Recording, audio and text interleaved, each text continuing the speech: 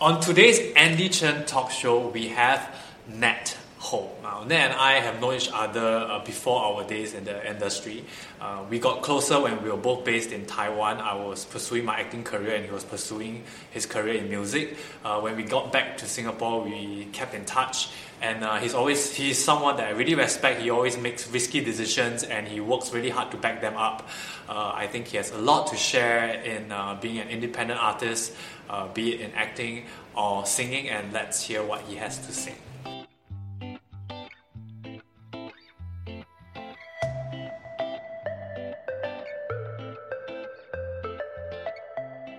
Hi Nat. Hi. Okay.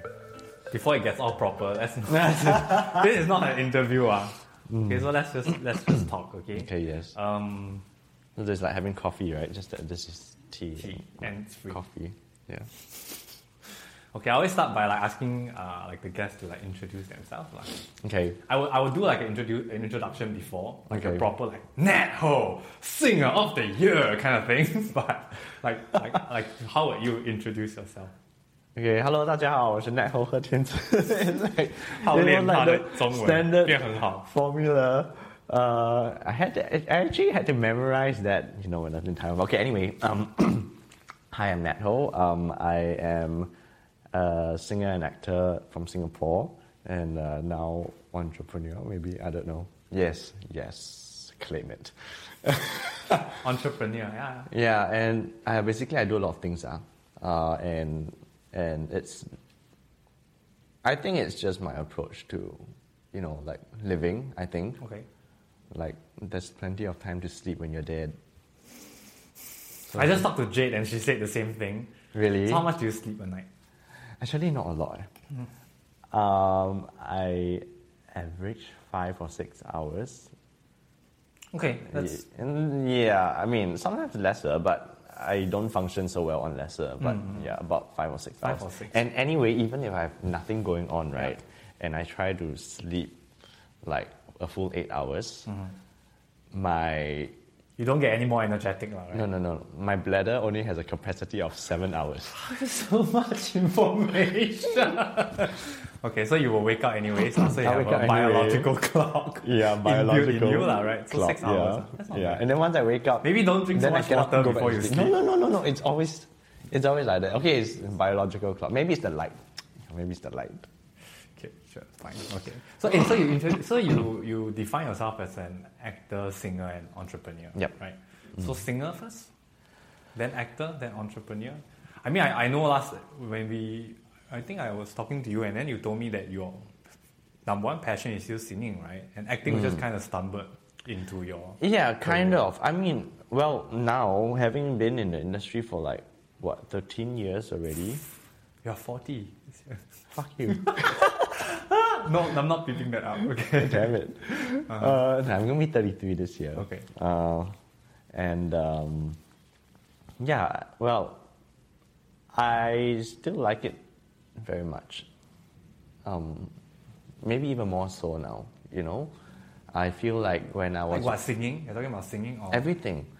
So business. Whether it's singer or actor, I think I am a performer, just a performer, because it really encompasses everything. I think being in entertainment is great because it allows me to express myself,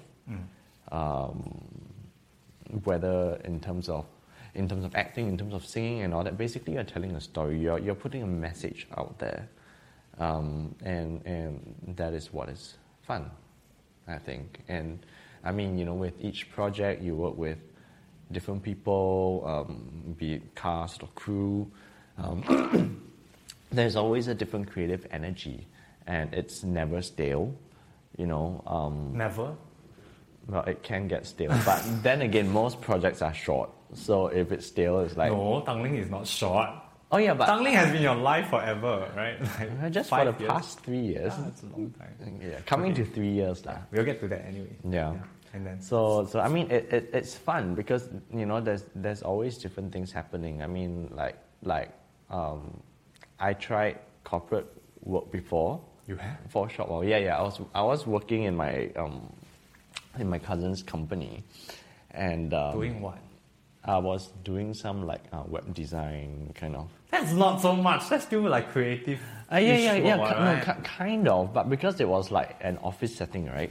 So whatever he assigned to me and all that, I would finish it quite quickly. So once I finish the stuff, then I'll be like online doing my other stuff until he assigns me more. That sounds like a fantastic job. No, correct. Yeah. And then one day he called me into the office. He said, like, I know you finish your stuff really quickly and all that, but other people are still working, so it's not very nice if they see you doing other stuff. And also because it was family lah, so it would have put him in an awkward position as well. So you were fired. Which I understood.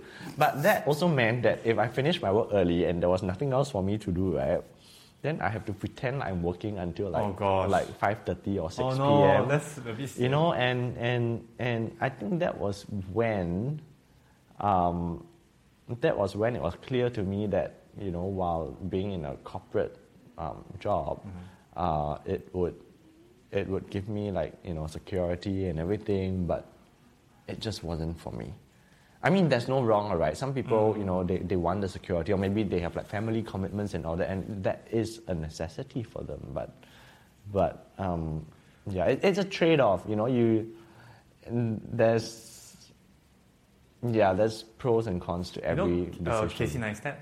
Sorry? Casey Neistat. Casey Neistat. He actually like realized that he wanted to be a filmmaker when he was serving soap, like as a server, Yeah. And then he says that the fastest way to find your passion, like your true purpose, is to do like the worst job you can imagine. Because like every minute, every second you're at that job, you're like, oh my god, I need to get out of this place. Or I would rather be doing this. I would rather be doing that. And then you will find like what you want to spend your time doing. If you're comfortable, you wouldn't. If you're like all right with the job, you won't think about like. Well, yes and no. I mean, I don't think that was a bad job at all, but But you couldn't like you had to fit in, right? No, I think it depends very much on the person's personality as well and character, because there are some people that work dead-end jobs, but they just think that, but I can't do anything else. I need the money, I need to pay the bills, and then they just do it, or they do it because they think they are supposed to. I find that in Singapore, right, because we are such a competitive society and everything, and I mean, like, especially Asian parents, right? They're like, you have to like work really hard, get into the top schools, go to a great university and everything. So a lot of people, they do that. They work really hard and all that, but it's not exactly what they want to do. So they end up, they go to a great university, they climb the corporate ladder, they settle down, have a family, and then at 40 years old, they realize, I'm not happy, like, there must be more to life than this, but then they're like stuck. And it's a really scary place to be. It's a really scary place to be. I think that's where a lot of midlife crisis actually. Yeah, that's where a lot of midlife crisis comes in, because they were never given the chance or the space to do what they want. And I mean, but of course, you really can't blame anyone for that, because as parents also, there's no manual on how to be a parent. It's like they're just doing what they think is best for their kids. There is like books there are like methods and books and stuff. But you see, every child is different as well. Yes, so it's not like you can use a blanket kind of thing. Everything is like a crazy science experiment. I don't know how I feel about that, because when it comes to parenting, I feel that we have this mindset that we can just wing it, which I think is completely wrong. No, it's completely wrong, and I think a lot of people are also parents for wrong reasons. I think they do it either because they found themselves in a circumstance like they had sex and boom, children. Are you talking about? or just for the record, that did not happen to me. Yeah, no. It was planned. It was planned. It was planned. No, it was planned. For fuck's sake! I didn't see anything. Yeah, I know. I just but I get that a lot very often. So it's like I was very irritated with it. Right. No, or especially some other like Asian parents, especially they think, oh yeah, you need to have kids when you're younger so that when you're older, there'll be people to look after you and all that. But I just find that is incredibly selfish. I think as children, we don't ask to be born. Okay. I know that mindset. It sounds horrible. It sounds horrible. No, it doesn't sound horrible. I understand what you mean. But But that's to me that's a very, I don't know, because I love life. I'm very happy that I was born. Yep. And I think it's a gift. Yeah. I mean, yes, I didn't ask for this gift, but it's a gift, and I wouldn't have the chance to say yes. I totally get where you're coming from, and I agree with you. Yeah. But what I'm saying is that as children, you don't ask to be born. So, in that sense, to be born and then like have all these expectations thrust on you, it's like,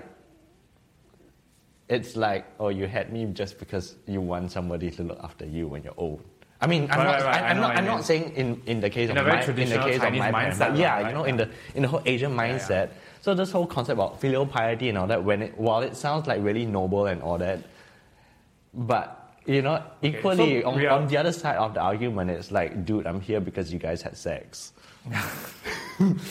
Yes. So basically, you're talking about all the different pressures that can stop someone from pursuing. Passion, So to come back to our original point, I find that a lot of people are unhappy because of all these like societal expectations and all that, and it isn't fair. But then again, life isn't fair, and I always tell like friends and all that, you don't get to choose the cards that you are dealt with in life. I mean, like some people are born into a rich family, some people are born into a not so rich family,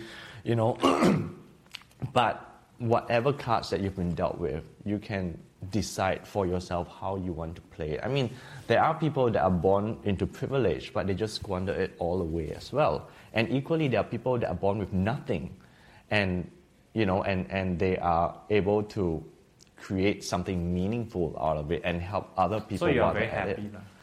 Are you very happy? I try to be. I mean, I just make the most of. But are you a happy person? I'm an overthinker. Overthinkers. So paranoia. No, not paranoid, but it's hard to always be happy when you're overthinking. But at the same time, I think happiness is a conscious choice. When you talk about like overthinking, what exactly are you thinking about? I mean, even with every decision I make, okay, I will think, okay, if let's say I choose A, and then like maybe there's like 4 or 5 other possibilities. Actually, no, more like 10 that can happen if I choose this, or if I choose this, then there's another like 10 options, and then I have to like it's like I do that also. Yeah, and the stupid thing about that is that you can overthink and try to like predict or anticipate what happens. But then again, what really happens versus what you think is going to happen may not always be exactly the same. Yes. I mean, it never is the same. Almost never is the same. You can't one. I think I've gotten better at it over the years. Okay. But the one thing that you cannot control, I think, is people. Like how people feel about you and all that. So which is also why I say when it comes to like love and dreams, I would always chase dreams. Oh really? Wow. Yeah. I don't know. Actually, I kind of feel that. Yeah, but that is what I'm thinking now. Maybe if you talk to me again in 10 years' time, I might tell you a different thing. I don't know. But that's a very powerful statement, though. I have to say, like a commitment, like that's a very big commitment. Like dream, it's bigger. Okay, no. The reason why I say that is because, my mom always told me that hard work never goes unrewarded. So that's not true. No, I think. You think it's true? I think it's true. I mean, it may not come in the form that you want, but you will always get something out of it. I mean, if you really bust your ass out there. But you bust your ass for like a company that doesn't appreciate you, and in the end you realize that the company is actually doing harm instead of good to the society. Hard work, there's nothing. There's no value in your hard work, right? No, but you do get the experience out of it. And the skills you learn while you're busting your ass out there, it's gonna be yours forever. Okay, fine. I understand that. That means you always earn something, you always get something. You will always get something back. But when it comes to love, you can put everything inside and get nothing out of it. That's so cynical. You're not a happy person. No, actually I do sense that in you, like you're very positive. Mm-hmm. But I'm very I don't dark feel that you're too. very, you don't feel that you have this, like say Jade. Jade has this like, beaming like happiness that is like, but you have this like very like dark self-thinking kind of aura when you're quiet, which I don't think most people actually get to experience that, because when you're on stage, when you're performing, you are, do you consider yourself a very dark person? Like you have it lah. I do actually. I think it comes from the scars you bear in life. For example, things that I've gone through is like, okay, for example, my dad's like scare in 2012, right? So yeah, that was like super dramatic. I don't even. That was tough lah. That was tough. I mean, like, okay. I mean, for background information, like my dad, I think was like due to depression or whatever. He actually left like a suicide letter and went like missing for like 24 hours, and that was like a really, really rough time for me. And I mean, like, at the end of the day, like I said, you don't get to choose what family you're born into. You don't get to choose your parents or whatever, but you can choose how you react to that. And I think over the years as well, I mean, it takes time. It takes time. Time does heal. Yeah.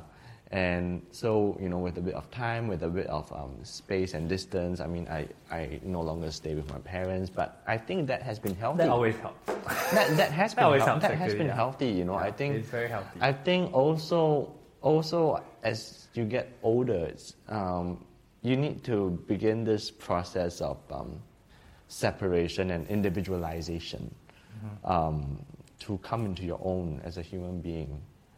And I will get to that point later.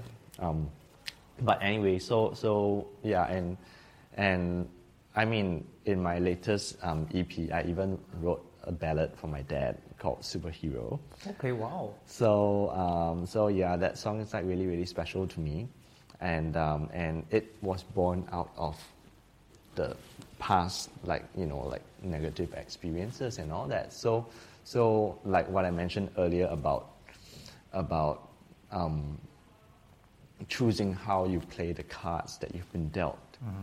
Yeah, so back to your question about happiness. Am I a happy person and all that?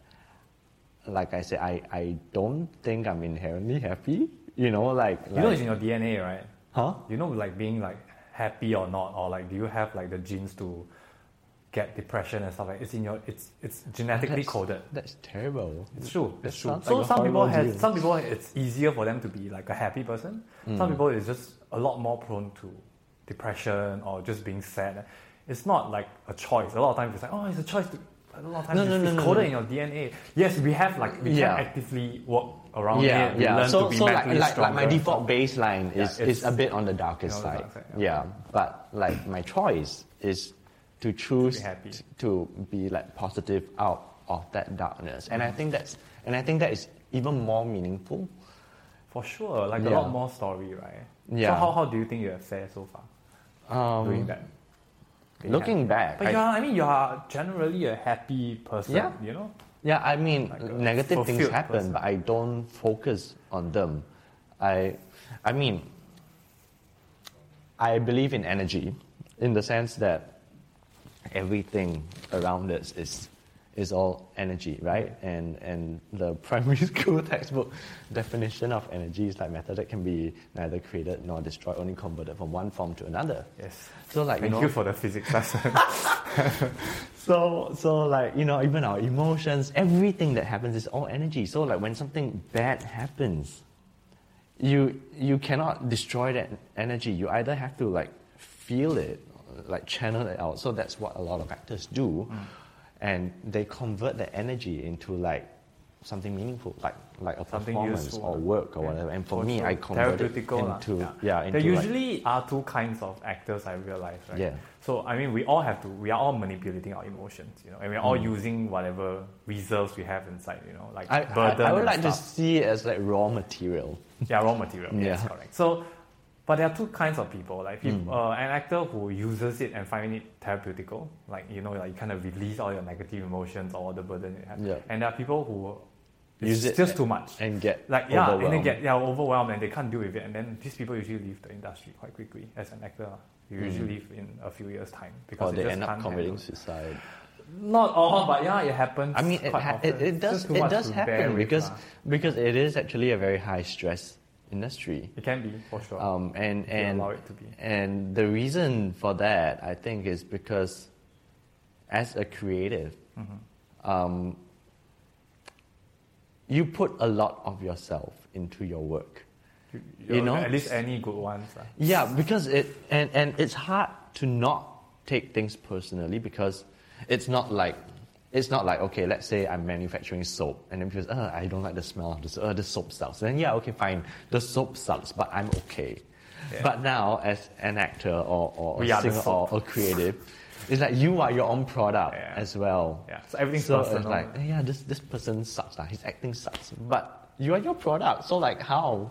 What would you say is your toughest setback? I would say what are the toughest things that you faced in your life, well, not just in career, but in your life? I think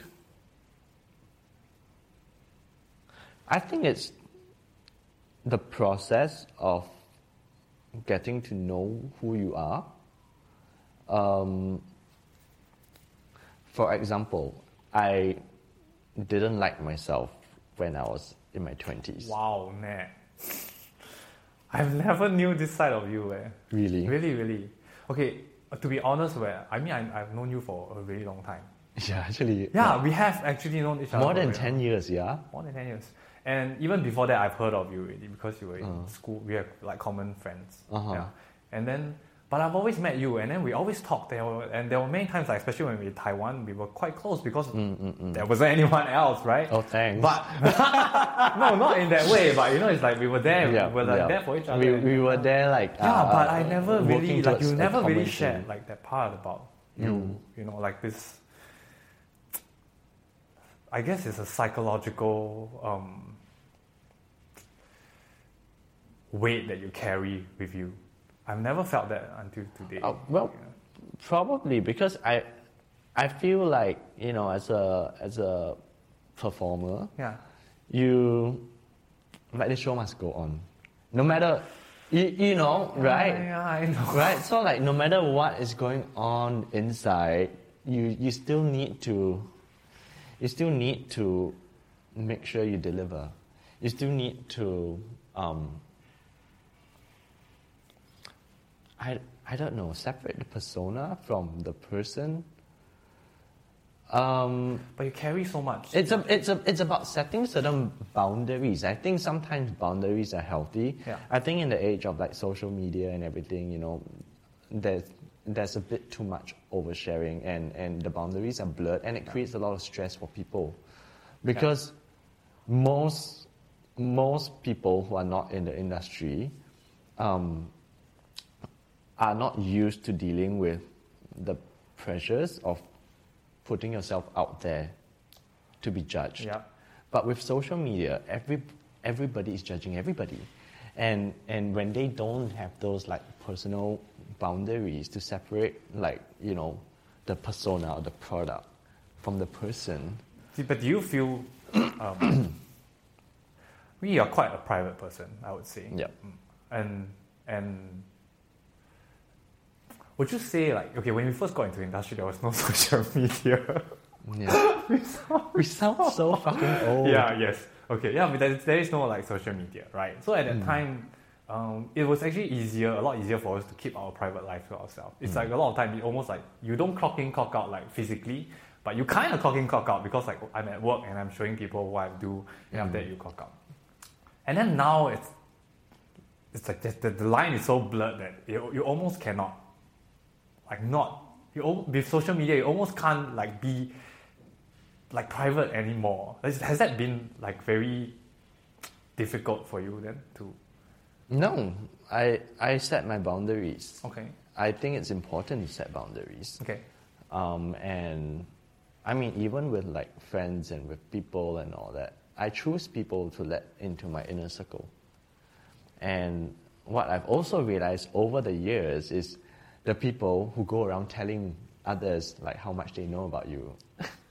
That's the most obvious sign that they're not in my inner circle. You know, because the people in my inner circle will never do that to me. Yeah. How big is your inner circle? Oh, it's getting old. It's getting bigger now, actually. I have a really tiny inner circle myself. Because like I said, you know, I didn't like myself when I was in my 20s. I'm a lot more. You know, you're only like 33, right? No, exactly, and it has been such a big difference. It has been such a big difference. I mean, like when I was 29, going on 30, I was like, oh shit, I'm hitting like the big 30. You know, it's like you feel like time is running out and stuff. But once I hit 30, I was like, oh my god, this is fucking amazing. Because you don't have that like countdown clock on your. No, it's not. It's not about the countdown clock. I think at 30 you have experienced enough of life to know who you are, to know what you want, the types of people you want to surround yourself with, and yeah, it's so freeing. I mean, because I think being in Taiwan also helped. So, for example, let's get back to the career aspect of things. So, but how big is your inner circle? I'm interested. Inner circle? Yeah. It shifts. Roughly? Ballpark? No. Less than 10, maybe. Okay. That's actually not small. Yeah, right? it's comfortable. I mean, it shifts and changes because like, you know, I respect the fact that at every stage in life, people have different priorities and like people get married, they have children, and you never see them again after that. You know, my analogy for this is that life is like a bus. It's like being on a bus ride, right? And sometimes, you know, somebody comes up and sits next to you, and you guys can have like the most amazing conversation, and maybe you want the person to like be with you like forever, right? But I mean, at the end of the day, you have your own destination to go, and that person has their own destination to go, and you need to respect that. So, you know, I mean, there are people who think, oh yeah, we are like friends forever and all that. I mean, no, that is a very naive thinking and selfish to a certain extent. I understand. Yeah, that so point. so you need to respect your own journey. You need to respect other people's journey, and just like regardless how close you guys are, right? Yeah. We're even talking about spouses, I feel. As close as that, yeah. Exactly. So you know, so when it's time for them to get off their stop, they have to get off their stop. Oh, it's so painful, but yeah, I but I mean, who knows? Further down the line, you know, the other bus might meet at another interchange, and they may just come on again, and that's fine. So it's now for me, it's about enjoying the process, enjoying the journey, and so while I'm an overthinker, what I find helps now is that instead of overthinking and fixating on, okay, I want a certain outcome, what I do now is I still overthink. I realize there's all these outcomes, but let's say when I hit a bump in the road, I'm like, okay, this thing happened. What next? Yeah. So what next means I have other options to choose because I have already. But everything's gonna be fine, lah. Basically, everything, do it. Everything's gonna be okay. I think that's like a 30-year-old thing. I kind of got it when I was 30. Yeah, so and don't have to be worried. It's gonna be fine. Exactly, and and I think what also helped was one of my favorite movies is actually Memoirs of a Geisha. I know it sounds damn random, but I really liked it because of this particular quote that I think Mameha said about Sayuri, right? And it was a quote. It was a quote about water. Okay. Just like, oh, you have a lot of. I see a lot of water in your character or something, and you know there was a quote that said, something like water is powerful because it can put out fire, it can wear down metal, but at the same time it also nourishes like wood and like life and stuff. And water is interesting because it's very gentle, it just meanders and goes around like obstacles and stuff. But at the same time, it changes everything it touches. Like the Grand Canyon, it was made over the years. Yeah, I think Bruce Lee said something similar also. Yeah, so water is like really, really amazing. And I decided, and after watching that, and after experiencing some stuff in life, I realized there is really power in like going with the flow. It also takes a lot of pressure off you. Mm-hmm. Yeah. Okay. I'm going to ask you the last like personal thing. After that, we will move on to the career. Okay. Okay. So, what's your love life has always been like quiet, like completely quiet. Okay. I assume that's because that's your boundary. Like you don't want to talk about that. So is it difficult then? I mean, you've been in this line for so long. You've been in the limelight for really long, and to not like even completely talk about it, like, how has it been? Isn't it hard? Like, how do you cope? Or how? Well, it's very simple because to me, I feel like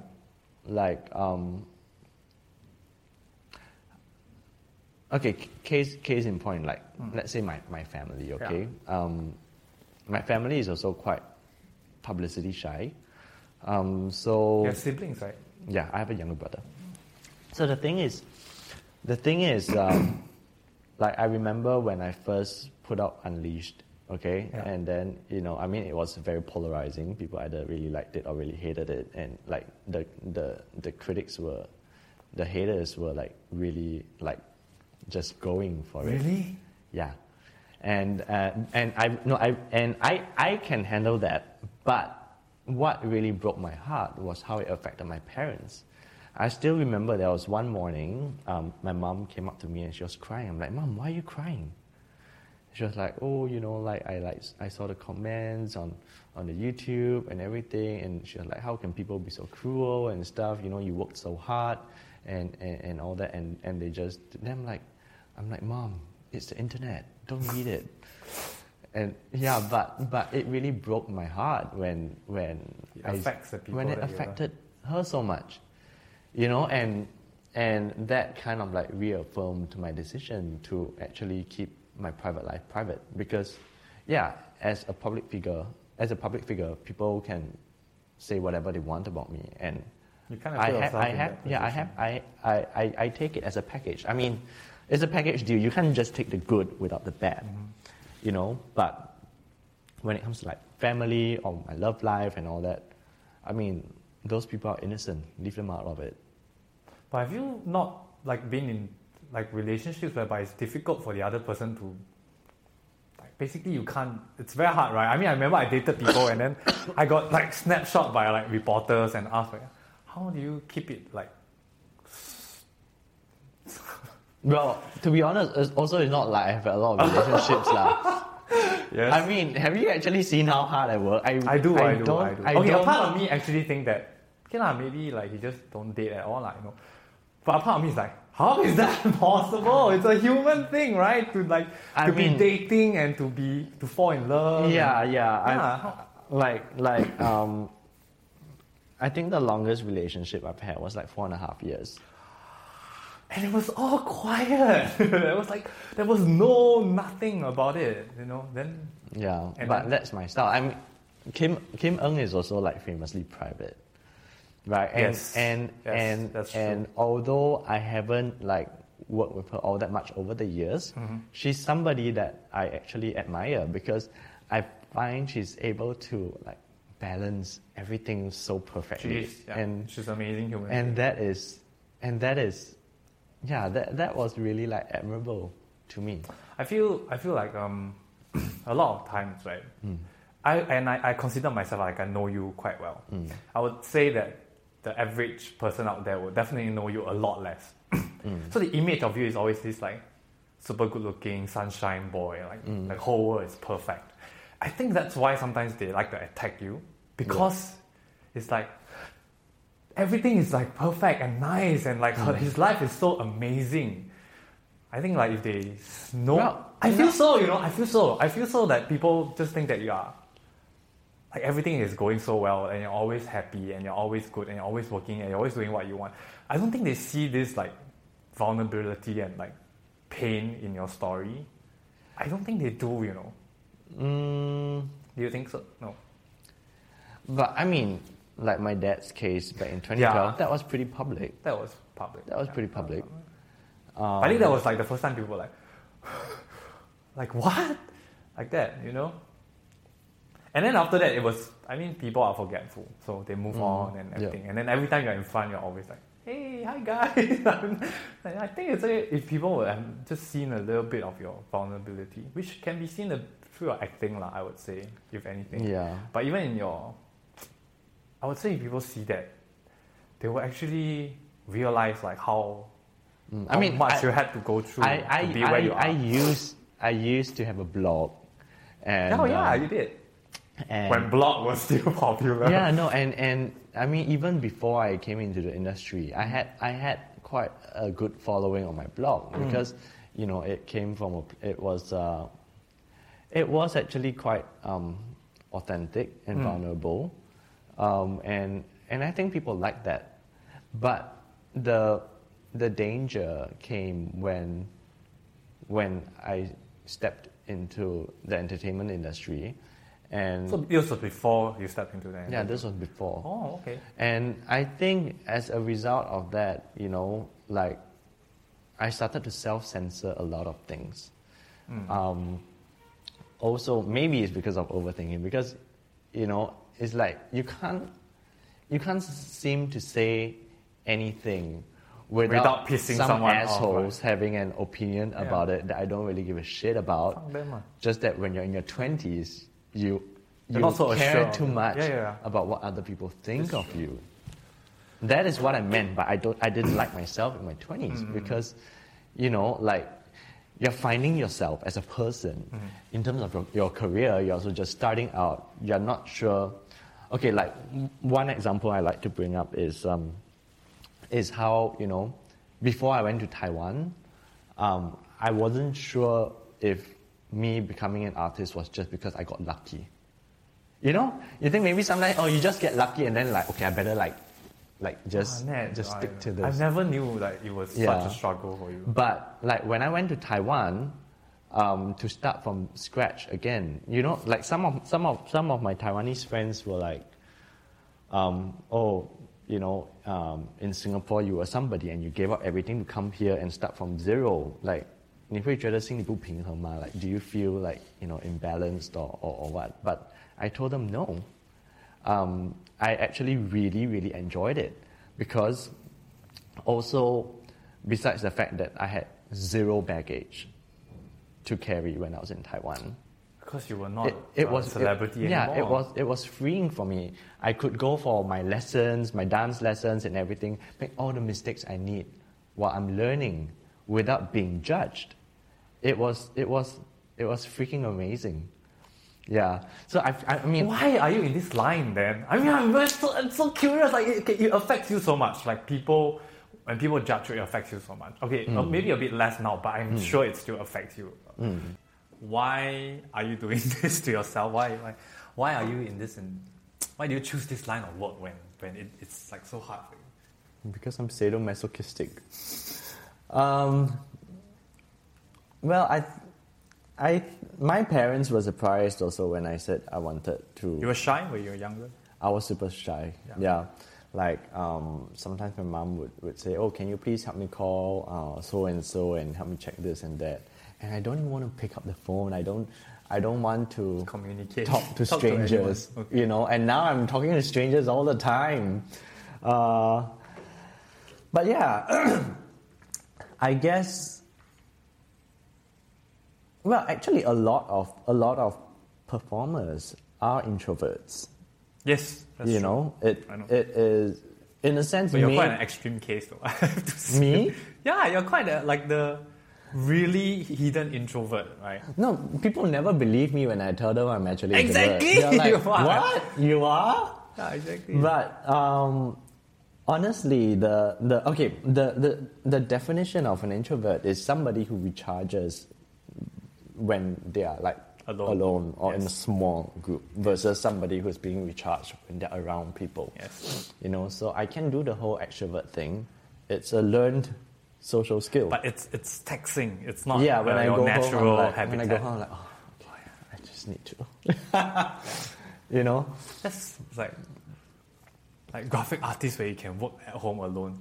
Don't want. Come and do a job like that. But you like it lah, like you love performing. I like What do you think is about what about what is performing the that you appeal of what's it? the appeal? I think maybe because I'm so introverted, you know, it allows me to express myself in a safe environment. And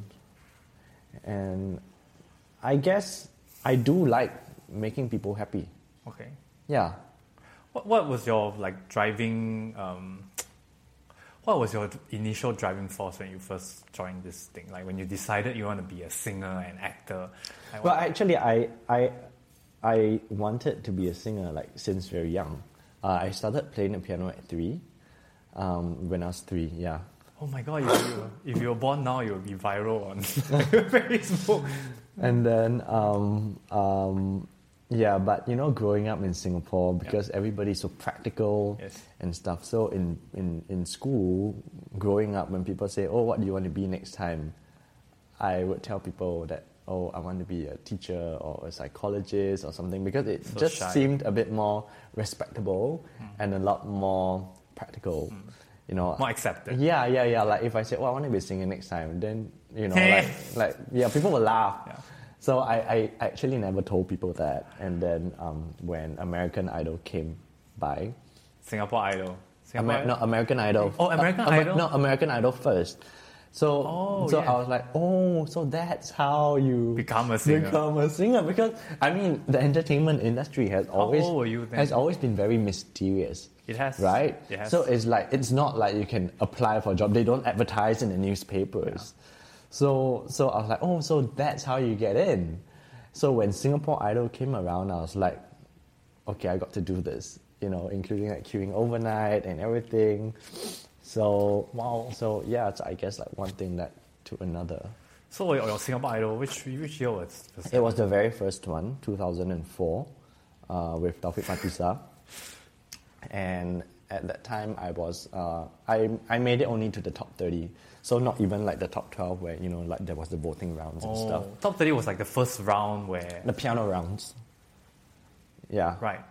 So yeah, and you know at that time I knew nothing about the industry. So. But were you trained in singing then already? Or? I was just like from choir, but I was going up against people who were like doing the whole gigging circuit for years. You know, like they performed in like regularly in bars and pubs and other like venues. Yeah. So obviously me being a greenhorn, you know, it showed. And I took things too seriously at that time. Okay. So you know it was so when the judges like gave their comments and everything, it really hurt. It really hurt. And oh no, that's like the worst place for you at that time, I'm sure. I know, right? Given my personality Yeah. type and all that, so I was actually like psychologically scarred at that time. I know it sounds so stupid. No, it doesn't sound stupid at all, Nat. It doesn't. But you know, I mean, my confidence really took a hit, and at that time I was. Were you a confident person then? Do you think? No, Not really, No, right? I mean, 20s, right? Yeah. Not many people are confident in their 20s. So at that time I was in music and drama company, and so after Singapore Idol, I still had to go on stage and perform, and it was so difficult to do that, you know. But at the same time, I think it was healing for me because, like, of the volume of shows that we had to do as part of, you know, MDC, right? SCF MDC, which is the Singapore Armed Forces Music and Drama Company, That's right. which I was in as well. Yeah, you came in after me. So yeah, because of the sheer volume of shows, I really had to just like face my fears. So you were in head on. MDC first, and then you joined Singapore Yes. Idol, right? So you were like an experienced performer because you were singing in the MDC. No, not really. Because I went in as a singer, but was trained as a dancer. Because in MDC you have to. Yeah, you need to Like in tights, earn your spot on the stage. Yes, I love that. Actually. Yeah, which is good because this way I never take for granted my spot on the stage, because I had to really work my ass off to get there, and a lot of people don't realize that. They say, oh yeah, you signed a company and they just put you there. Yeah. No, I mean, if they put you there and you're not ready, you're gonna fall. Yeah. They'll take you out. I was taken out. I know. Yeah, so you really and need to earn your spot there, and it's really 3 years of sheer hard work and rejections, which people don't see. You audition and you get rejected and all that, and that's fine. And over time, you just develop a thick hide. So what's the worst thing? What's the comment that scarred you when you were in Singapore Idol? When I was in Singapore Idol, well, I usually tell people. Ken Lim, right? Oh I gosh, usually, Ken Lim is a scary one, right? I usually tell people that, oh yeah, it was so long ago, I don't remember. But oh, dude, I remember. I'm sure you remember. I remember everything. Yeah, say it. What Okay, were you told? fine. I will say it. So the Dick Lee was the first judge, Oh gosh. and he said, Sounds harsh. "Your voice is as thin as you look, and you're a very skinny boy." Florence Lien was a bit nicer. She's like, "You're a pleasant-looking boy, but I don't think singing is your cup of tea. Maybe you should join Star Search." Excuse me? Okay, yeah. And then Douglas O was like, "I don't know what you're doing in this competition." Ken Lim was, "You sound like a loser in a karaoke bar." So at what? How old was I? 20. At 20 yeah. years old, and without having any experience in the industry, it's you take these things very personally. And of course now looking back, I realize a lot of it is for entertainment value, but that's only because I'm now in the entertainment industry, so I kind of understand how it works. But do you think at that time it was terrible? So it has to be. So to people it's just entertainment, but for some of the contestants who join, So do you think then like this talent competitions like that, right? Which is quite a trend now, right? Like the judges basically say nasty things to you. Do you think it's actually helpful, or it's actually detrimental to budding? It depends on your personality type, and in a sense I think it's good. Okay. Because it's a tough industry, so only the toughest survive. So if dealing with a comment like that puts you out of action, then I'm sorry, you have no business being in the industry. That's a valid point. Yeah. Yeah. So at that time, was I hurt? Yes, I was.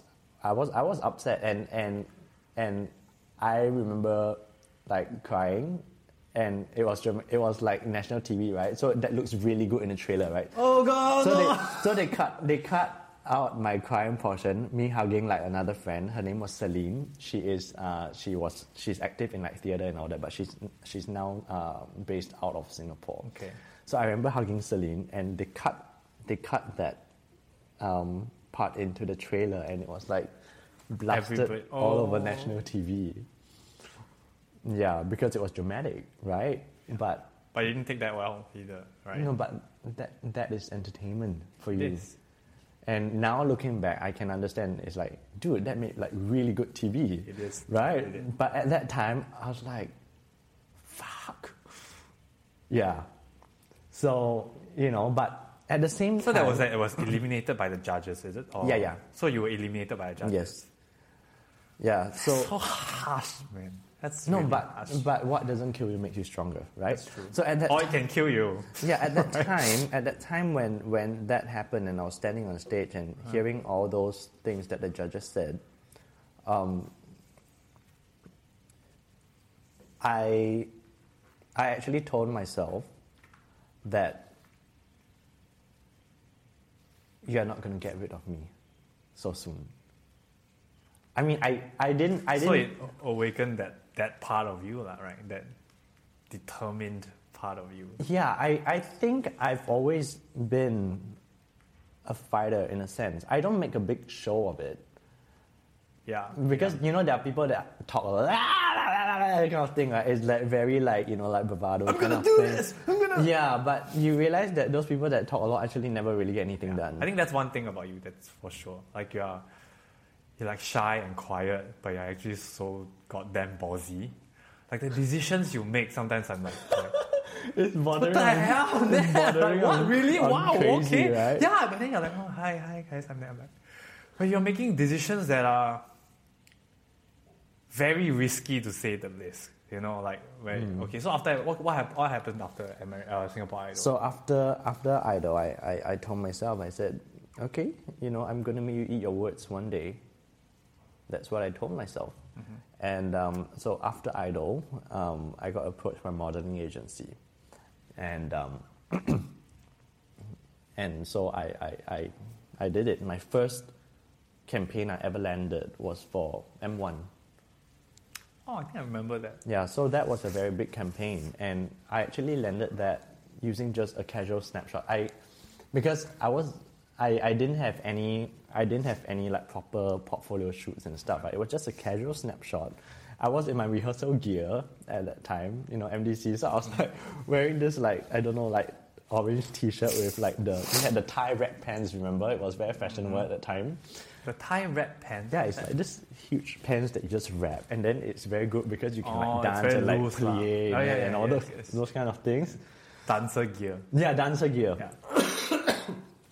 So yeah, it was just a snapshot from there, and I landed the campaign with that snapshot. That was a big campaign. I remember. That was a big campaign, and the client liked me so much they used me again for the second year. Usually telco they want fresh faces every year, but they used me 2 years running. So that was good. But after Idol, I told myself, I'm like, okay, I've had my 15 minutes of fame. How do I extend my 15 minutes? So it is not about being a fame whore. It's about being strategic. It's about if I have an objective, if there's something that I want to work towards and achieve, how do I achieve it? Yeah, so you have a bit of leverage now, so how do you... Yeah, there was a little bit of leverage from, that small article in 8 days, right? And so I'm like, how do I extend that? Mm-hmm. Yeah, so what do you... So by taking up the modeling offer, I was able to then start, building more awareness and exposure from whatever little exposure I had. So you were not offered a contract by anyone after that, other than the modeling agency? No. Not from a label or not from MediaCorp? Well, actually, I was offered a contract by Ken Lim himself, ironically.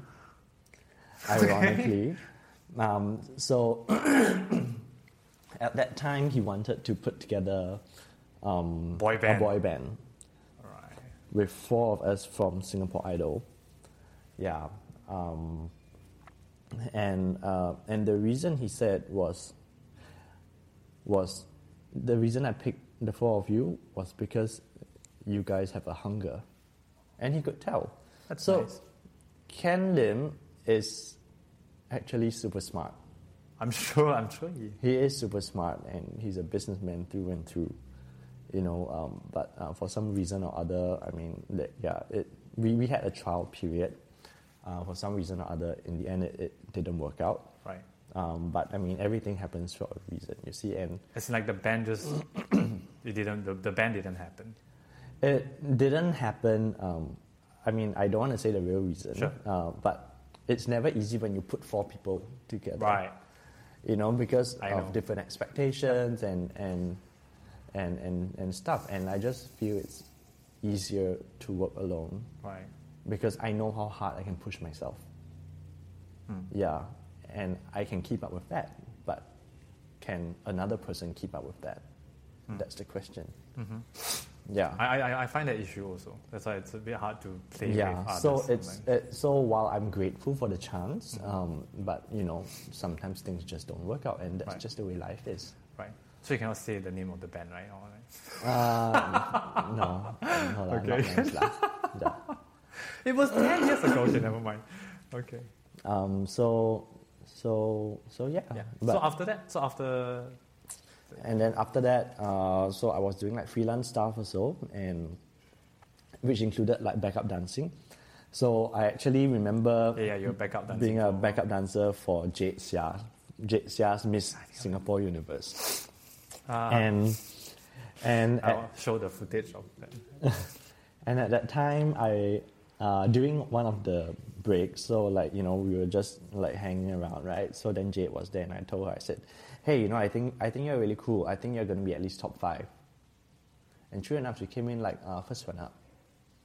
And yeah. And she's like, "What are you talking to me, you dancer?" No. I mean, Jade was like super chill, Yeah, and very she is. cool and all that. And hey, we're still friends now. But I just think it's so cool. And I think after a while you realize that it takes a certain personality type to be in this industry.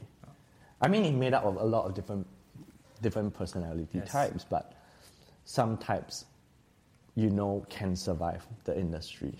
And So how did you get into MediaCorp then?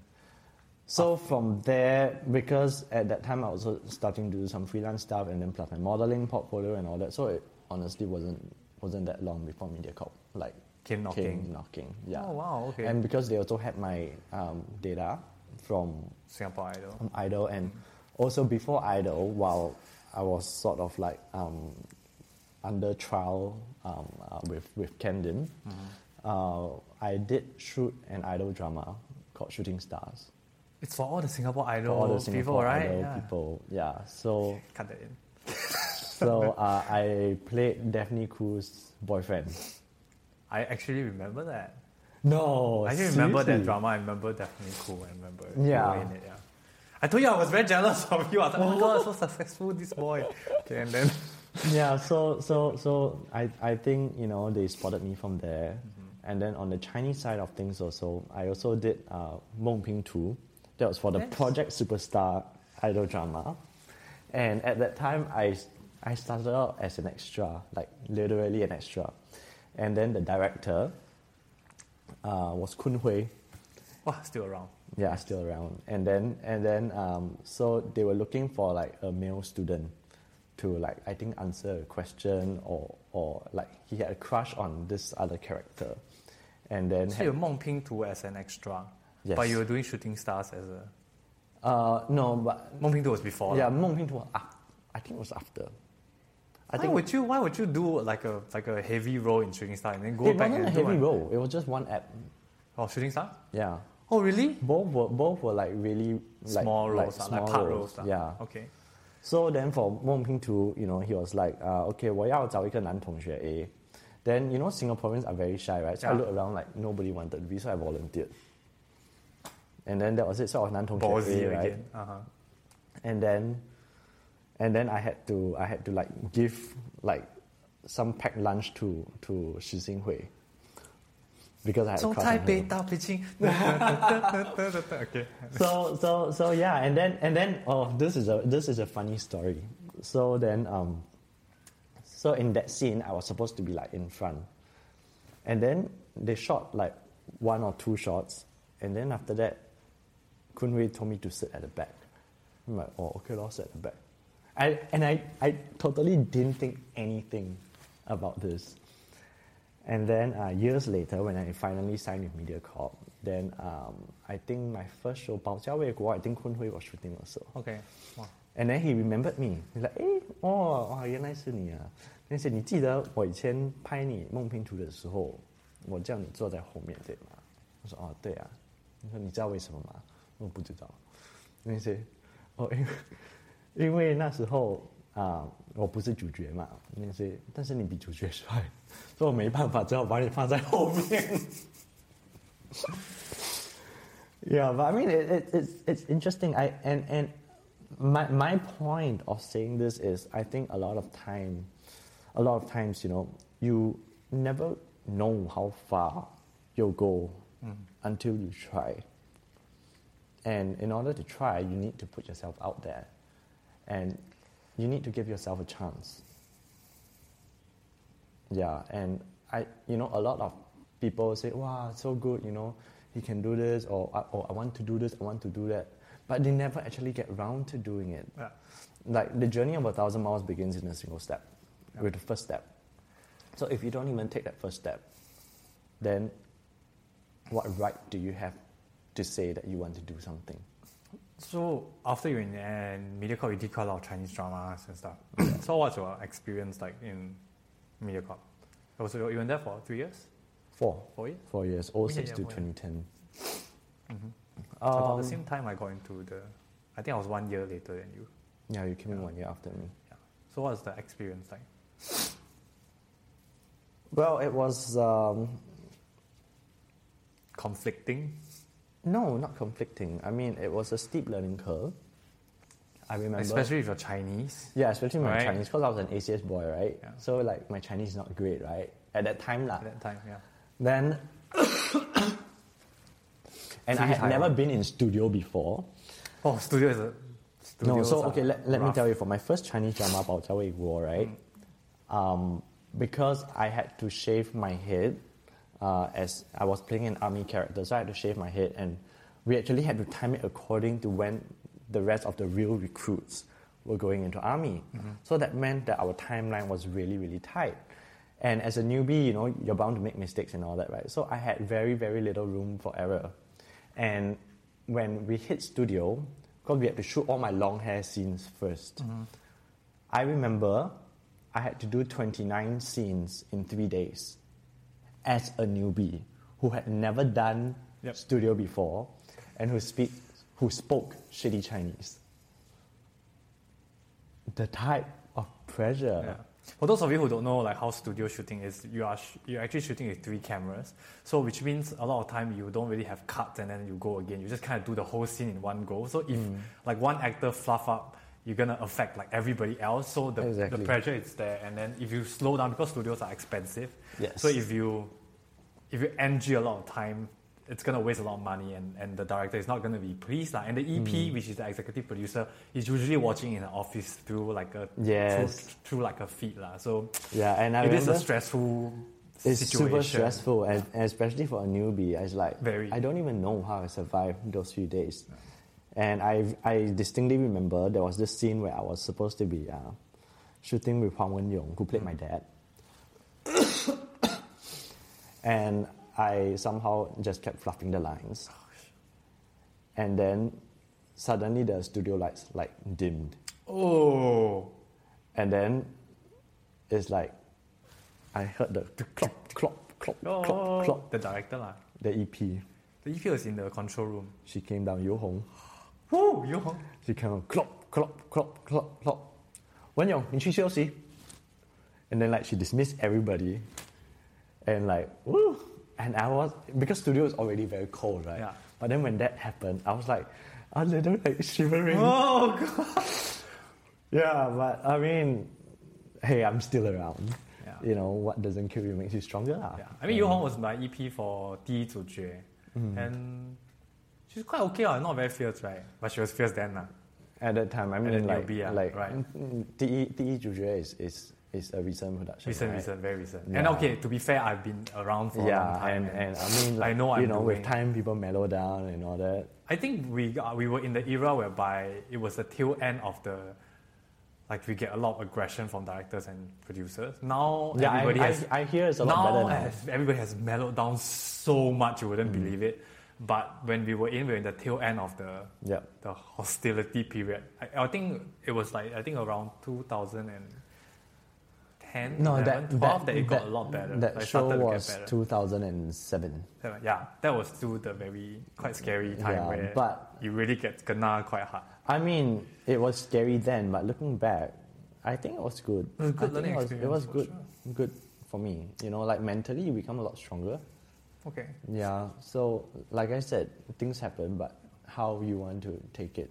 So you were doing quite well in MediaCorp, and then you were getting endorsements, you were getting shows, you were getting good roles. And why you suddenly decided to leave the company? Well, at that time, I was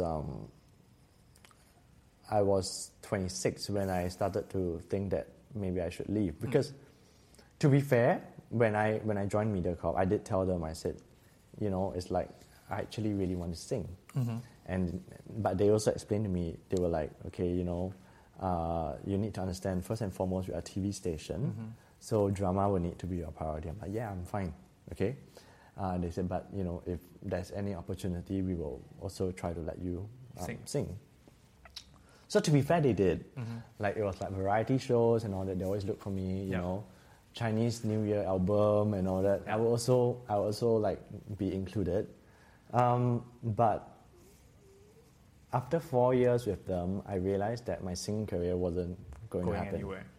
I mean, like, yeah, they were not I got to sing, I got to shoot Chinese New Year MV, but my idea of shooting a music video is not holding a pineapple looking happy. Yeah.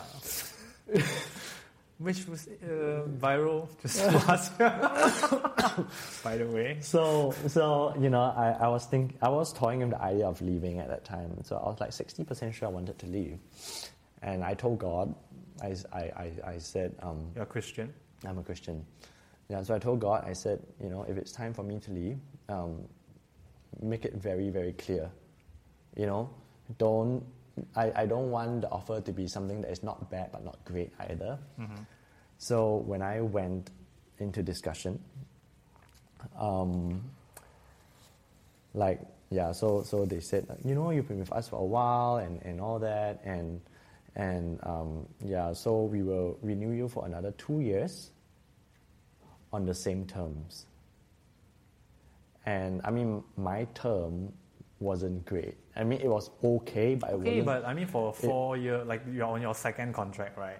No, I was 1 year, 2 years. Oh, so you're on your fourth contract. Yeah. So with the exception of my first year, my second, third, and fourth year, every year, I exceed my show count. Okay. So show count is like a KPI basically, right? Right, like the amount of work you get as an actor. Yeah, and you set the KPI for me, and I exceeded. So there is no reason to not give me a raise. They didn't even offer like a $50 raise. So to me, your first offer shows me how sincere you are. And if you're not sincere about me, then why should I entrust my career to you? It's as simple as that. So at that time, I remember thinking, okay, put on a poker face. I was like really, really, really pissed. I left. I said, okay, I'll think about it. I left the office. I remember the secretary saying, wow, only 9.5 minutes. Wow, okay. I just gave her like a kind of smile, and I went straight to my manager's office. I sat down and I said, I'm not renewing my contract. And she's like, oh, 不要冲动, whatever. And actually a lot of artists got their pay cut. Your pay didn't get cut. It's very good. 2007. That was 2010. 2010. Was it an economically bad year? Well, I don't know. I mean, isn't the economy bad every year? Some years more bad than others, but yes, I get your point. And then yeah, but that was not a bad year. As bad as the economy is, $50 a year translates to how much? $600. Yeah, not much, right? Yeah. You can't even give me a $600 But they play hardball, right? I mean, they usually play hardball. Yeah. I mean, and they would probably expect most people to like negotiate or something, but it was quite far beyond of what you, quite far below of what you expected. Yeah, right? it was just ridiculous. Okay. Yeah, I mean, I was busting my ass out there for this company. I remember doing a Chinese drama, and like our day started at 7, so you report for makeup at 6, right? So I was 7 to 7, and then I had to cross over into studio. And then studio, sometimes you overrun. So studio finishes at 12 midnight. Sometimes you overrun like 1 a.m. Yeah. So I'm on the way home. I can feel myself falling asleep. I was driving. I can feel myself falling asleep. I turn on the music. I wind down the windows. I start talking to myself, singing, and I still fell asleep. On the wheel? On my way home. I mounted a curb and I got like 吓醒, like shocked. And the adrenaline kept me awake. Luckily, I didn't kill anybody. But yeah, so I mean, I was busting my ass out there. and this is how I'm treated. It's disappointing, lah. It is disappointing. Yeah, I mean, of course, as a business, they probably have their own considerations as well, and that is fine. Right. You know, I am not as entitled to say that, no, you must pay me this and all that. I mean, everybody makes their own decisions. So they made their decision, and I made the decision to leave. Yes. And at that time, I told myself, I said, okay, I'm going to work really hard. Again, it's always when bad things happen to me, it kind of like galvanizes me into action. I told myself, I'm going to leave.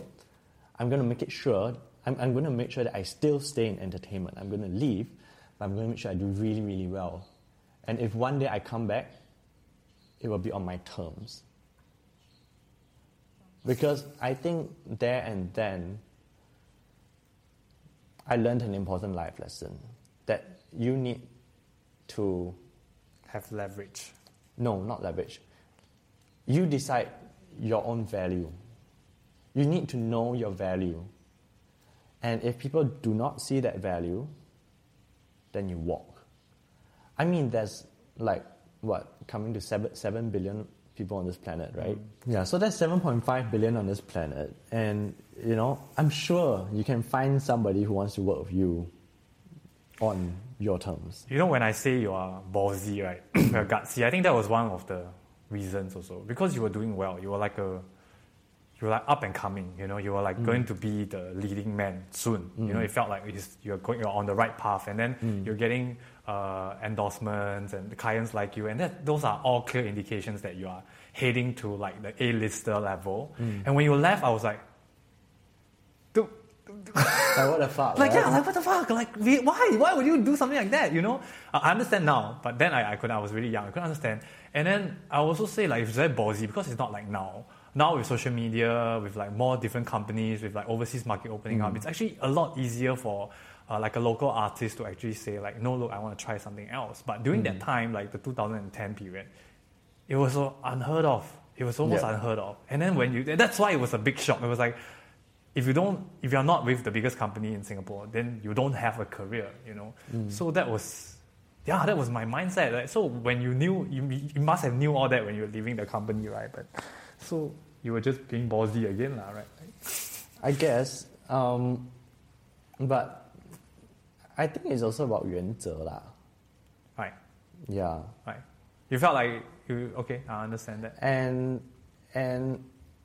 I've always been very intuitive when it comes to my own life, whether it's like career or whatever. And you need to respect that voice as well inside, you know. And to be fair, I mean, I did pray to God to say that, you know, if it's time to leave, make it very clear. So he made it very clear now, right? So he made it very clear to me, and which is a blessing, I think. Yeah, I mean, on hindsight, it was good, you know, and I was then able to like start work on my music and everything, and that led to the creation of Unleashed. Unleashed was just before Taiwan, right? A year before Taiwan. Yeah, and so my purpose in releasing that wasn't to make money from that. I think at that time, you know, some of the comments were like, oh, you know, like this NetHo is so stupid. You know, he spent so much of his own money to go and... Yeah, you spent like what, 180,000 or something? No. 18,000? 100. You spent 100,000. But I was able to get like about 25,000 in like sponsorship. So you spent $75,000 of your own money on that song. Yeah, kind of. Yeah. And you just ended your contract. A while ago lah. You ended your contract. So you don't have a fixed income. No. I mean, okay. Would you like to explain yourself, maybe? To be fair, 100,000 was actually the market rate. If I had paid market rate. Right. Yeah, but because I mean, a lot of them were like people that I had worked with before, so there was like friendship discounts and all that. But the actual amount is still very high. Still very high. Still very high. Okay. Yeah. But I mean, It's still a lot of money, right? it was a lot of money. I remember when I signed off the check for the set, right? My hands were shaking. I had never written a check in such a big amount before. The set alone cost me like $11,000. And well, it would have. And you were what, 26, right? Yeah, it would have cost me like $7,000, but because the contractor was rushing another project and he couldn't do it for me, so we had to find a last-minute contractor to rush it out for us. So there was a premium charge for that, right? But there was no way I couldn't. There was no way I could not have the set ready. Have the set ready because my cast, my crew, my location, all that has been booked already. Yeah. And this is 2 weeks to start production and I don't have a set. Do you know how fucking scary that is? So everything's gonna collapse if it doesn't happen. So yeah, if you have to spend this money, you have to spend this money. Right. So did you achieve? I mean, you recorded Unleashed because you wanted to have a portfolio, right? Like for people. So my aim wasn't to make money from that, but you see, one thing I've learned over the years also is you don't really need to explain what you're doing to people who don't care to understand. At the end of the day, they just want to hear their own voice. They just want to hear that they're right. They just want to sound smart. But my real objective was to have a product that was good enough to land me in overseas management. So did I achieve that? Yes, I did.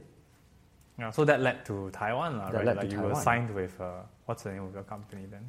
微洛思语. 微洛思. So yeah, it was actually a 9-year contract. 9 years. 9-year You contract. signed a 9 years contract. I signed a 9-year contract, and on hindsight, was that advisable? well, like I said, be like water, right?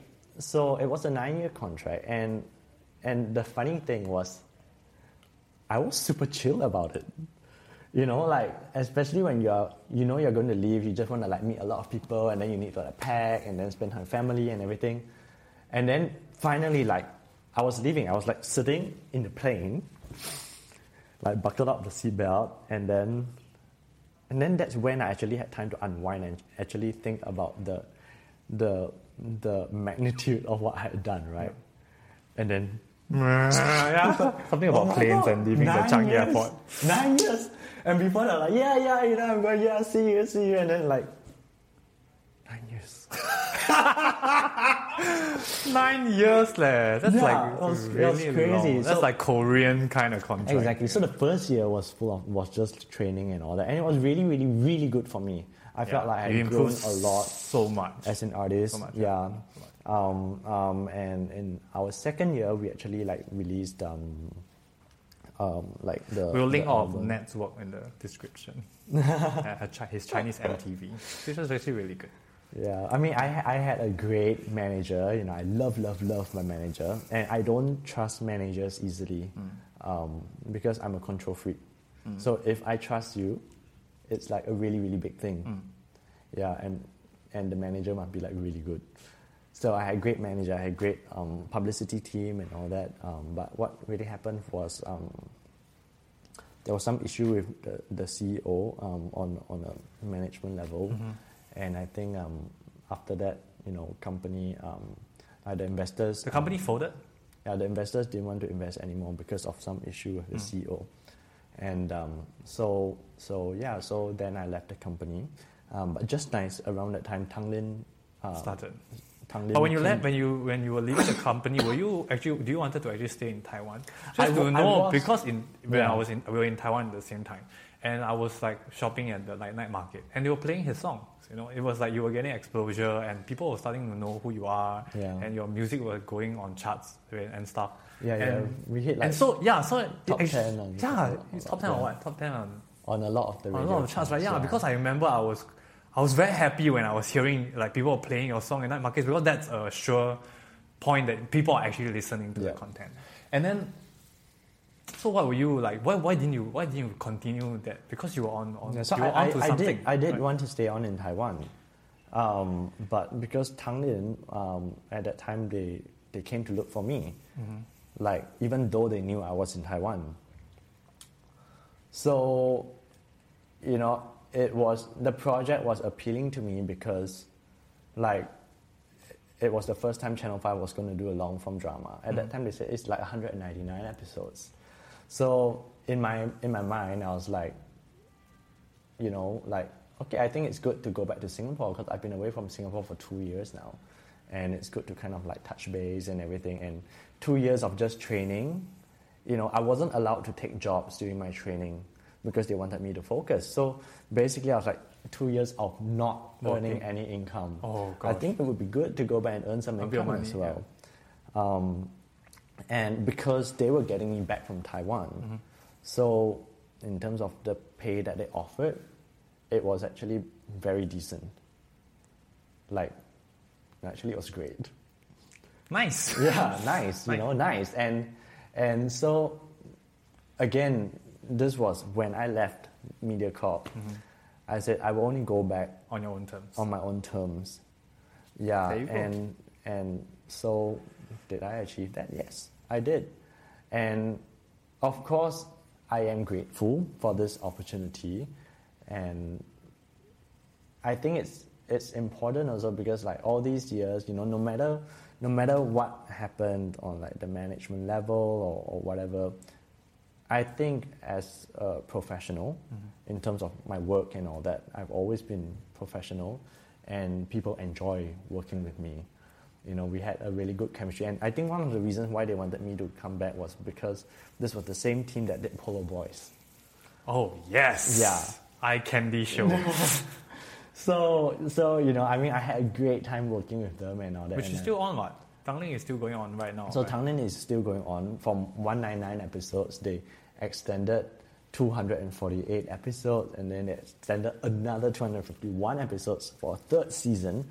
So by the end of third season, it would be like 600 over episodes already. And which has made Singapore television history. Well, yes. Yeah, because it's the longest running show in the history of Singapore. Longer than any Chinese drama? Yes, as far as I know. 600 over episodes sounds like and it. Because we have and because we have no break in between.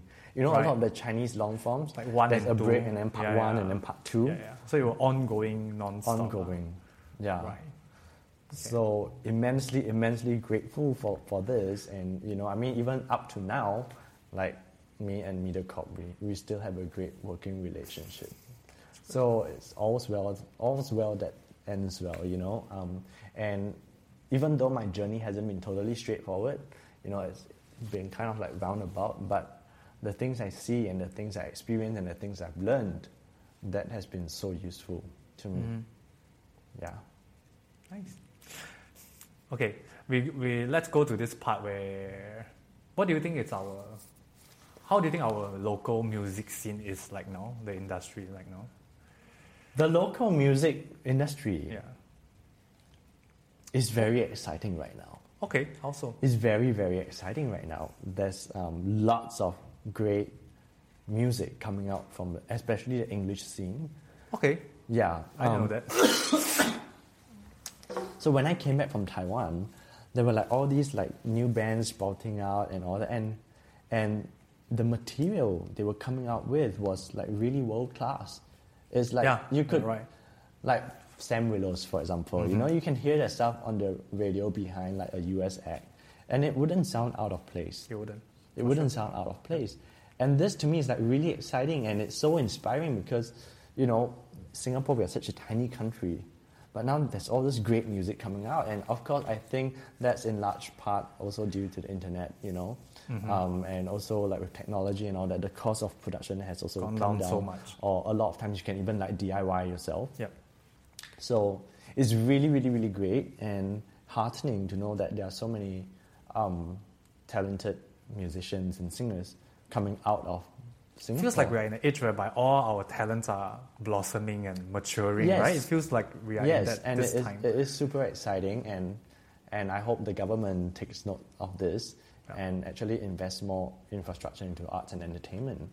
Because I think one of the reasons why like Korea is so successful is because their government actually pumped in like billions into the industry. Yeah. I think there's also a mindset lah. It's also the mindset of the people supporting the arts. It's very it's hard here because people are.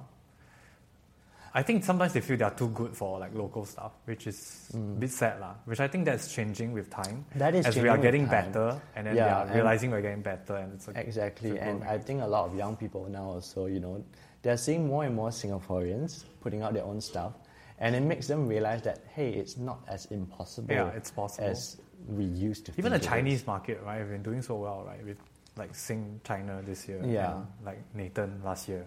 Exactly. It's just like a lot of talents, and actually all these people, most of them I heard of them way before. It's just that they finally have gotten their chance. Exactly. And it's like how they say 台上1分钟，台下10年功。Like Joanna Dong, she's been around like longer than I have. Joanna was same batch of Singapore Idol. Exactly, but it took so long, but now they are all it's like they are all maturing at the same time. I think you're right. It's very exciting. So it's very exciting, and if you ask me, like the new world war. Okay, it's not going to be a war of weapons and all that. It's going to be a war of culture. Okay. So the Korean government, for them to pump in so much money into like entertainment and all that, culturally they have like taken over so many countries. Mm-hmm. Whether it's Singapore, whether it's like even the States. Yeah, even the States. K-pop is like such a big thing. You have people wanting to learn Korean instead of their mother tongue. So with the right investment and infrastructure, this is what you can really, really do. And I mean, considering that Singapore is a tiny country with hardly any natural resources, with the main resource being its humans, being its people, all the more they should invest in like the arts and entertainment because people are your resource. And Singaporeans are lucky because we have the best blend of East and West. I think so. And of course, some people say that but your English is not great and your Chinese is not great either.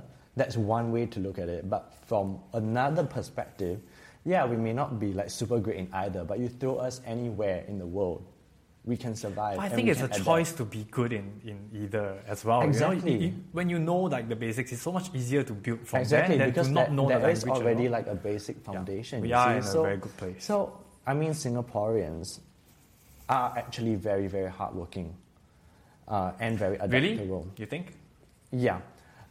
I mean, if you are in Singapore and you're comfortable and all that, it's easy to, but if you take a Singaporean and you throw them outside of the country, usually the Singaporean tends to be very, very, very hardworking. I think like the Singaporeans who choose to be based overseas are very, very hardworking. Yeah. But I'm not sure if the average Singaporeans are very, very hardworking. I mean, I'm not sure. That is for your podcast for another day. Yes, that's another podcast for another day. Yeah, but I mean, Singaporeans who do go overseas. Yes. Because one thing about us is also, I think, for a tiny country, we are actually quite patriotic. We are. I think. We are actually surprisingly patriotic. Yeah, so, when you go overseas and all that, you feel like there's so many things you want to prove as a Singaporean because, 你不要丢自己的脸, right? Yep. So we actually work really, really hard and the results are starting to show. They are. Yeah, so it makes sense to invest in the arts and entertainment because this is the most visible way to export your country and its culture and everything and then bring in like the tourism dollars and foreign investments and stuff. You had government? Vote for me 2020. Kidding. Yeah. Okay, so if, for example, like a lot of our listeners are aspiring like a musician, singers. Yeah. So what do you think they should be doing at this point if they want to break into the industry? Work at your craft. But also, Can you break down the craft? Like what exactly? Like for acting, I would say your language, and then learn like the basic, like the few different steps, like understand what's meta acting, learn the history. So what about singing? What exactly is the craft here? Well, it's actually all encompassing because it depends on what type of artist you want to be. Like if you just want to be an actor, or you want to be a singer, there are different steps that you need to do. But at the same time, it's also good to know both.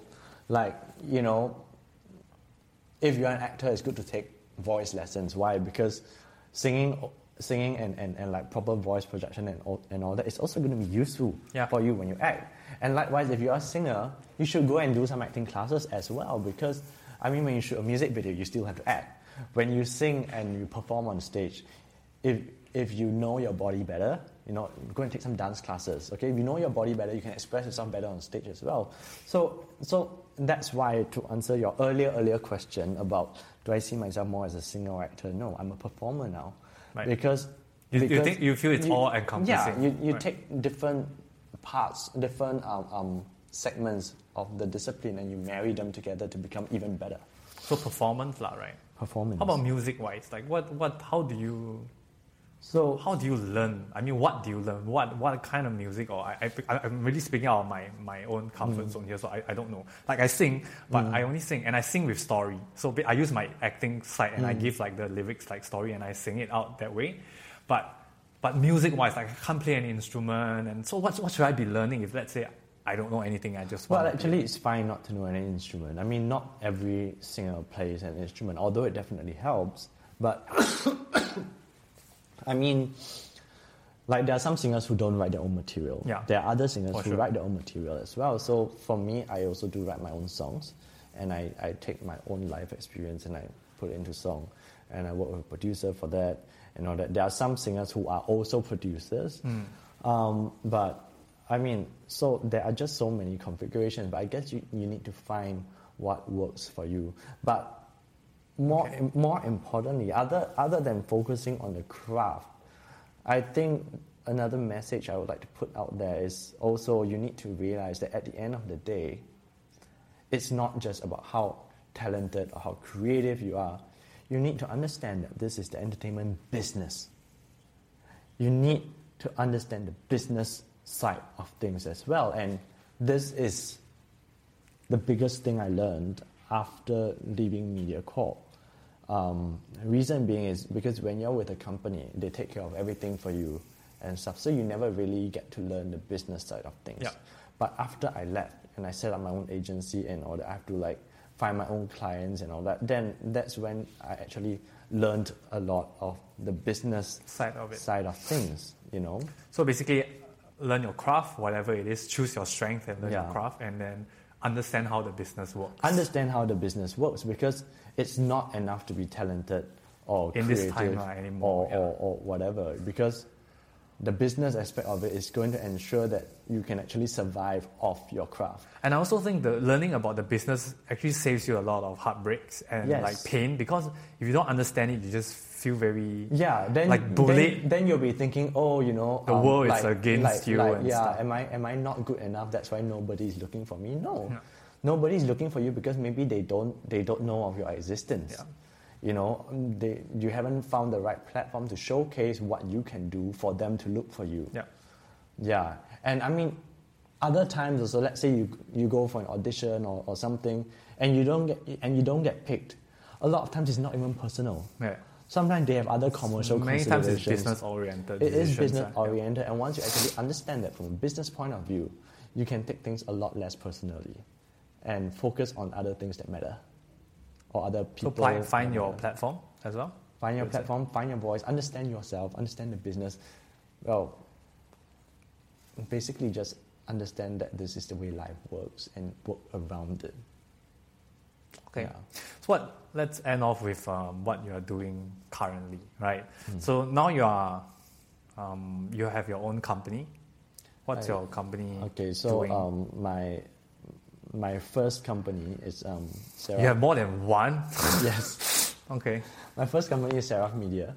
So basically that's like my production and artist management arm, and it also functions as my record label for all the stuff that I release also. Right.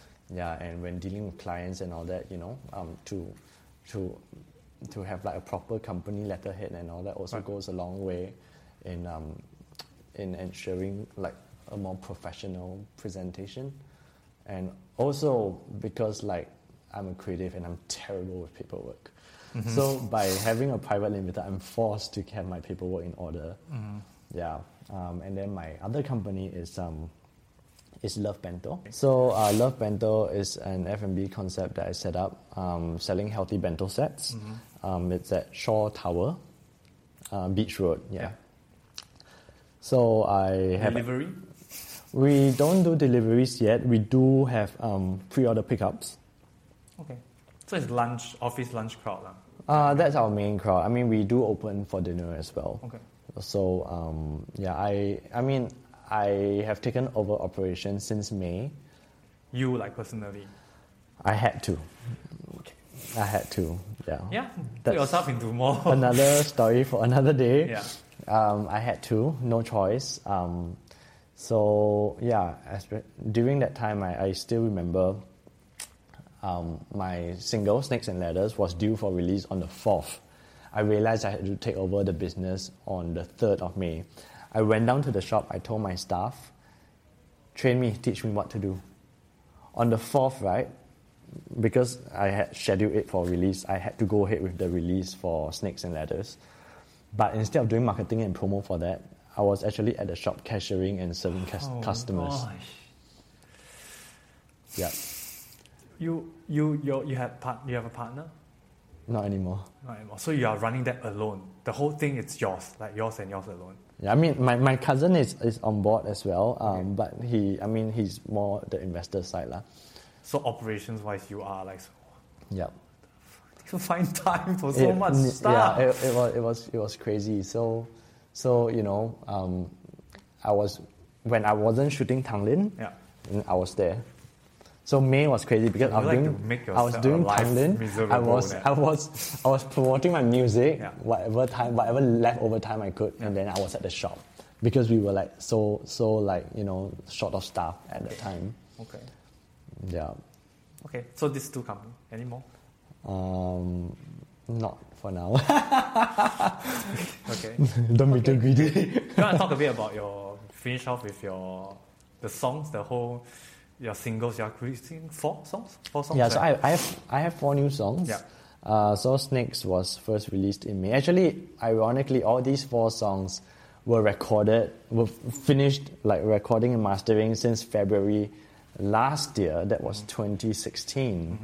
But because I want to shoot a music video for each of the songs, so I only have time to start releasing them this year. So Snakes was released in May. I just came back from Philippines.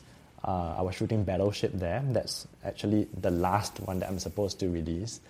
And so you have 2 more that's not shot yet. I have 2 more. They're supposed to release earlier than Battleship. Yes. So the 2 remaining songs are Next Better Player and Superhero, which is the ballad about my dad. So you know you're still doing a lot of music, but you're not under any label. You are doing it all on your own, right? Why? Why do you choose to do it on your own? Why? Because I'm a control freak. So you just want to do everything on your own. But funding? How do you fund yourself? Also fund my own, no? With your own money? Or with my own money, no? Like with the money you earn with your company, right? Yeah, with the money I earn from like my acting, so it funds it funds your music career. Yeah, I mean, so Tanglin has been really good for me, because it gave me the stability so that I can have also the funds to do like my Love Bento, the food business, and then also like some money for my music. Yeah. So you work. How much you work? How you say you sleep for only? Was this off or on air? I can't even remember. We were talking about sleeping hours, right? And you say you sleep about 5-6 hours a day. So the rest of the time you're working. Like you're always working. Like you don't play. You don't like go out for social gatherings and stuff. Not much. Sometimes not much, right? I sometimes remember events or. But events is work as well, right? Kind of. I mean, like I usually catch up with friends over food. I love eating. And Love Bento. Yeah, now they come to Love Bento to look for me. It's easier to find me there. Right. Yeah, so between like my work and then also, you know, as being in this line also, you need to keep fit and everything. So gym training and everything. Instagram shows that you are so constantly at the gym. I don't actually have a life. So to your question about love life, what love life? I'm not seeing anyone now. I think it's hard. Is that like a casting call for like call Nat? It's single. It's hard. It's hard now. Yeah. But you've been working this hard for all the while, right? You've never slacked off. You've never past given up. Year or two actually. I've been working like super hard. And that is also because if Tanglin doesn't continue, then I might be leaving Singapore again. I don't know. I'm planning. I'm making plans. So the reason why I need to work hard is so that I have enough money to sustain when I'm overseas. Because I don't come from a rich family. Everything I have, I really work super hard for it, and I want people to understand that. I think they do after today. like they realize how hard you work. I mean, I always knew you worked hard, but I never knew like this hard, not just physically, but like emotionally and mentally, how hard a worker you are. Because it is one thing to chase your dreams, but you need to be practical about it as well. So it needs to be done in a way that is sustainable, and chasing a dream in entertainment is not always sustainable. So that's why I'm working so hard now to have the proper financial infrastructure to support me when I have to go overseas again. I want to take on projects because I like the project or because it's good for me, and not because I need the money. Yeah. Because that's always what you're chasing for. Because if you're doing something just for the money, that will come at an opportunity cost of a project that you want to do or you eventually. Can grow from. Right. So it is important to have all this financial infrastructure in place first. Then once that is in place, you can fly. Well said. Yeah. Okay, where can we find you, like your stuff, your social media? Basically promote yourself shamelessly. You are the product, right? You have been scolded, so now you can promote. Basically, all my social media, whether it's like Facebook, Instagram, YouTube, is all found at the handle I am Natho. That's IAMNATHO. Okay, thank you, Nat. Thank you for coming. I think that was like 2 hours. Yeah. Thank you, Nat. Lots of material. Thank you so much. If you have enjoyed this episode, please subscribe. You can also find me at Andy Chen, ANDIECHEN, on Facebook, Instagram, and YouTube.